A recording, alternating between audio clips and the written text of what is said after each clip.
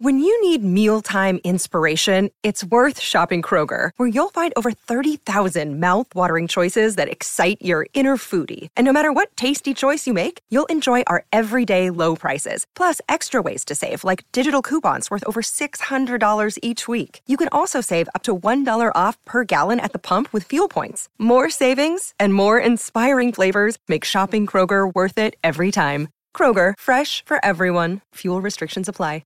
Injured at work in a motor vehicle accident or had a fall in a public space? Speak to Your Claim Lawyers, a no-win, no-fee personal injury claims law firm that specialises in maximising compensation claims for injured people. Call 1-800-YOUR-CLAIM or yourclaimlawyers.com.au. On Monday, the Adelaide Strikers take on the Melbourne Renegades. That'll be at Etihad Stadium.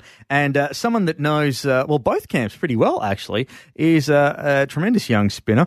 Dutchy Holland, John Holland, to give him his proper name, actually, his government name. But he joins us to kick off another big edition of Stumps. And Dutchy, thanks for joining us, mate. No worries. Thanks for having me. Now, first off, you've had a pretty quiet season with the Renegades so far, just the one game. So obviously you'll be looking for a chance this Monday. Yeah, hopefully I get another run for the Renegades. No, I didn't miss out. I missed out on the first few games with Hogg and Nabby bowling quite well. So, I've been sitting on the sidelines, but it's a great tournament to be a part of and just be around the group. It's been good. John, how's it happen? When do you start getting indication of whether you'll play in the 11 or not? I think Ronnie's been pretty good. He's obviously he's our coach of Victoria as well, so I've got a good relationship with him. He's been speaking to me the whole time, saying depending on conditions and matchups and that, I was always a chance to play in the first few games. It just didn't go that way, and we were playing very well and winning, so it's hard to change a winning team. But I've always sort of been ready to go if called upon. And last game the matchups and that went my way, and I got the nod. But hopefully Adelaide Strikers have got a few left-handers, so whether or not they go to play me or not, I'm not sure. It's an amazing word we hear so often now in cricket. Matchups. We hear it in the winter sport all the time, but this 2020 game, it's so important that the coaches and the players get those matchups right. Yeah, I think so. I think the coaches and all that do a great job. Watching the other games and identifying what players like what sort of bowling. I think because it's such a short game and the game's over in 20 overs, you really need to get the bowlers that you want bowling to the batsmen that suits them, and hopefully it goes your way and you can get them out or restrict the runs. John, how much of the backroom influence do you have on, does Ronnie sort of pencil out like, right, here's what's going to happen? Because there is a fair few personnel changes, obviously, with Finchy and Bear playing for the national side at the moment.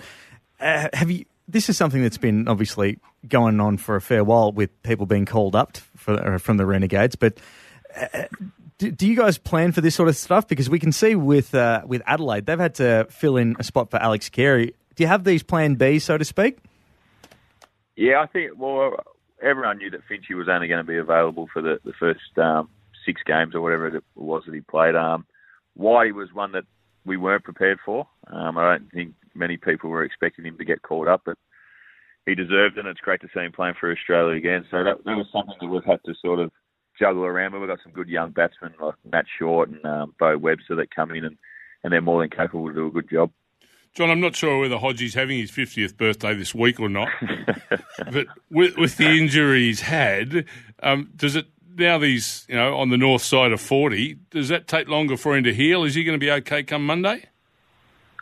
Well, no one's seen him. He's gone over to India for his head coaching job over in the IPL, so he hasn't been around at all. I haven't seen him bat, but I think the last game he missed out on, he was probably a chance to play and could have played, but because we had such a long break before the next game, I think they erred on the side of caution, and hopefully he'll be right to captain this game and play the rest of the tournament.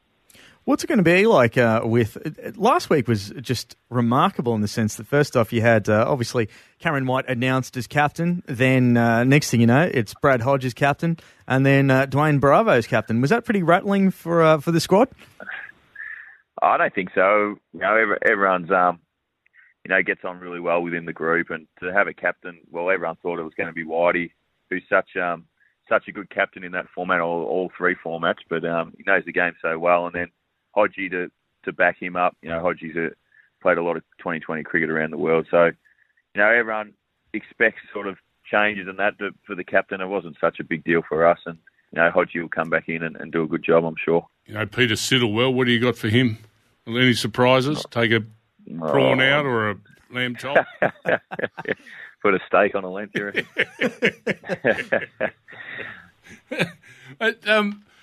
I'm reliably informed that, and every squad needs a good guy, laconic, practical joker, not to the Merv Hughes standard of ear licking and a number of other things that can't be mentioned on the radio, the activities that Mervyn would get up to in a change room. I hear you're a calmer in the change room. You're one of those fellas that gets the place having the right feel. Am I fair in saying that? Yeah, I guess so. I think I just love playing cricket, really, and love being around a group of blokes that, spend a lot of time with and get along well with. So, there's a young bloke, your son, that's in the group, so I'm training him up to be the same sort of guy. I don't know if that's good or bad, to be honest. I've never seen Simon lose that much colour in his face. I didn't want him coming back with that. That's the one thing I didn't expect. Hey, speaking of young talents, in the news this week, some of the big headlines was Mackenzie Harvey, who's the nephew of Ian Harvey. He's coming into the squad as cover for Aaron Finch. Now, first off, those are some pretty big shoes to fill for Finchy. And what's young Mackenzie Harvey like?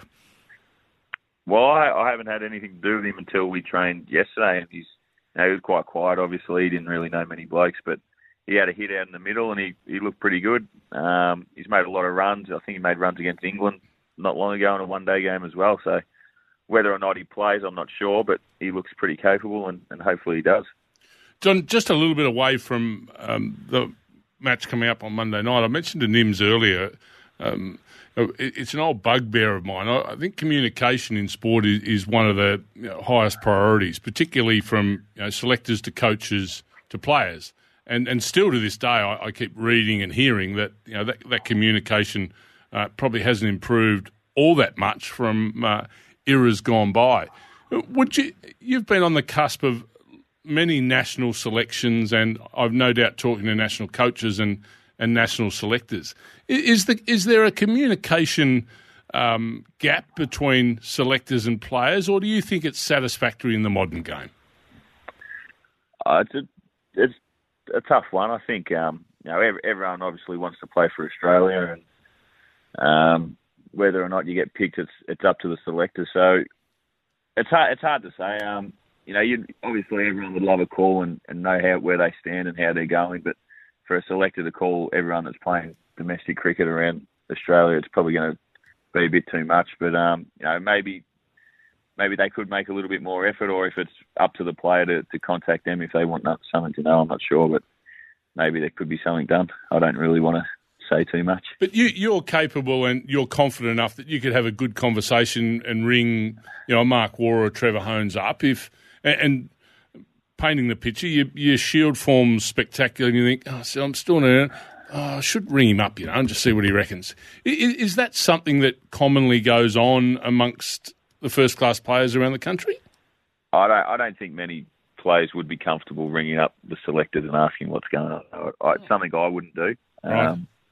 Whether or not maybe our selectors could contact them and it'd feed it that way, I'm not sure. I don't know, but I think something does need to be done where they call maybe sure, not everyone's on the cusp of selection, but you could say that maybe there's a few, that names come up that maybe they could contact on. I don't know. Dutchie, just one more thing. On the topic of selections and stuff, obviously Cameron White was something that came just completely out of left field, and I'm sure Bear even said it himself in his first press conference that literally the first thing he did was walk into the hotel, get one of the Australia team shirts, and then go face the media in questions. So clearly he didn't see it coming, but we've seen in the past summer Tim Payne getting a call-up after 7 years in the Test wilderness. Cameron White, 3 years without playing a one-day international, all of a sudden, 24 hours ago, he was fronting up for Australia.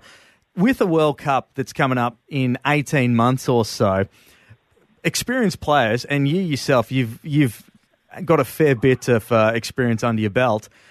You can't really write anyone off these days. So do you still have that thought in the back of your head that, like, geez, I better be ready just in case that phone call does come up and I do have to put on the green and gold or a baggy green? Oh, yeah. You never give up. Whitey's a perfect example. Although it come out of the blue for most people, he has been performing really well in all forms of cricket, 2020, Shield cricket and one-day cricket for Victoria as well. So, I think performances, hold a lot of weight at the selection table, and hopefully, you can keep performing. And if you do get that chance, then great. But if not, you go back to your state and work hard and play hard and hopefully win. There you go. Well, fingers crossed that we'll be seeing you you'll be out in the paddock on Monday taking on the Adelaide Strikers. But, Dutchie, it's been a pleasure to have a yarn with you, mate. And thanks for joining myself and Simon. And just before you go, Johnny, who's the biggest pest in the Renegade squad? Who is it? Marcus Harris, by a mile. Fair dinkum. He's only 5'2". Is he? Yeah, he's cheeky. Is he? Oh, he was a bit cheeky when he spoke to us the other week here on Stumps. Was he? I'll keep an eye out on him. We'll remember that now. And, mate, you yourself know you're not guilty of any shenanigans at any stage? Nah, I'm pretty quiet. Yep. Yeah, of course. Right. Let's wrap this up, Nims. I'm sick of being told lies. All right, Dutchie, good on you, mate, and best of luck on Monday night. No worries. Thanks for having me. Cheers. G'day, Mike Hussey here. Get on board Australia's best fantasy cricket game, KFC Supercoach BBL. It's fun, free and easy to play. Play today at supercoach.com.au. T's and C's apply. New South Wales authorisation number TP/01005.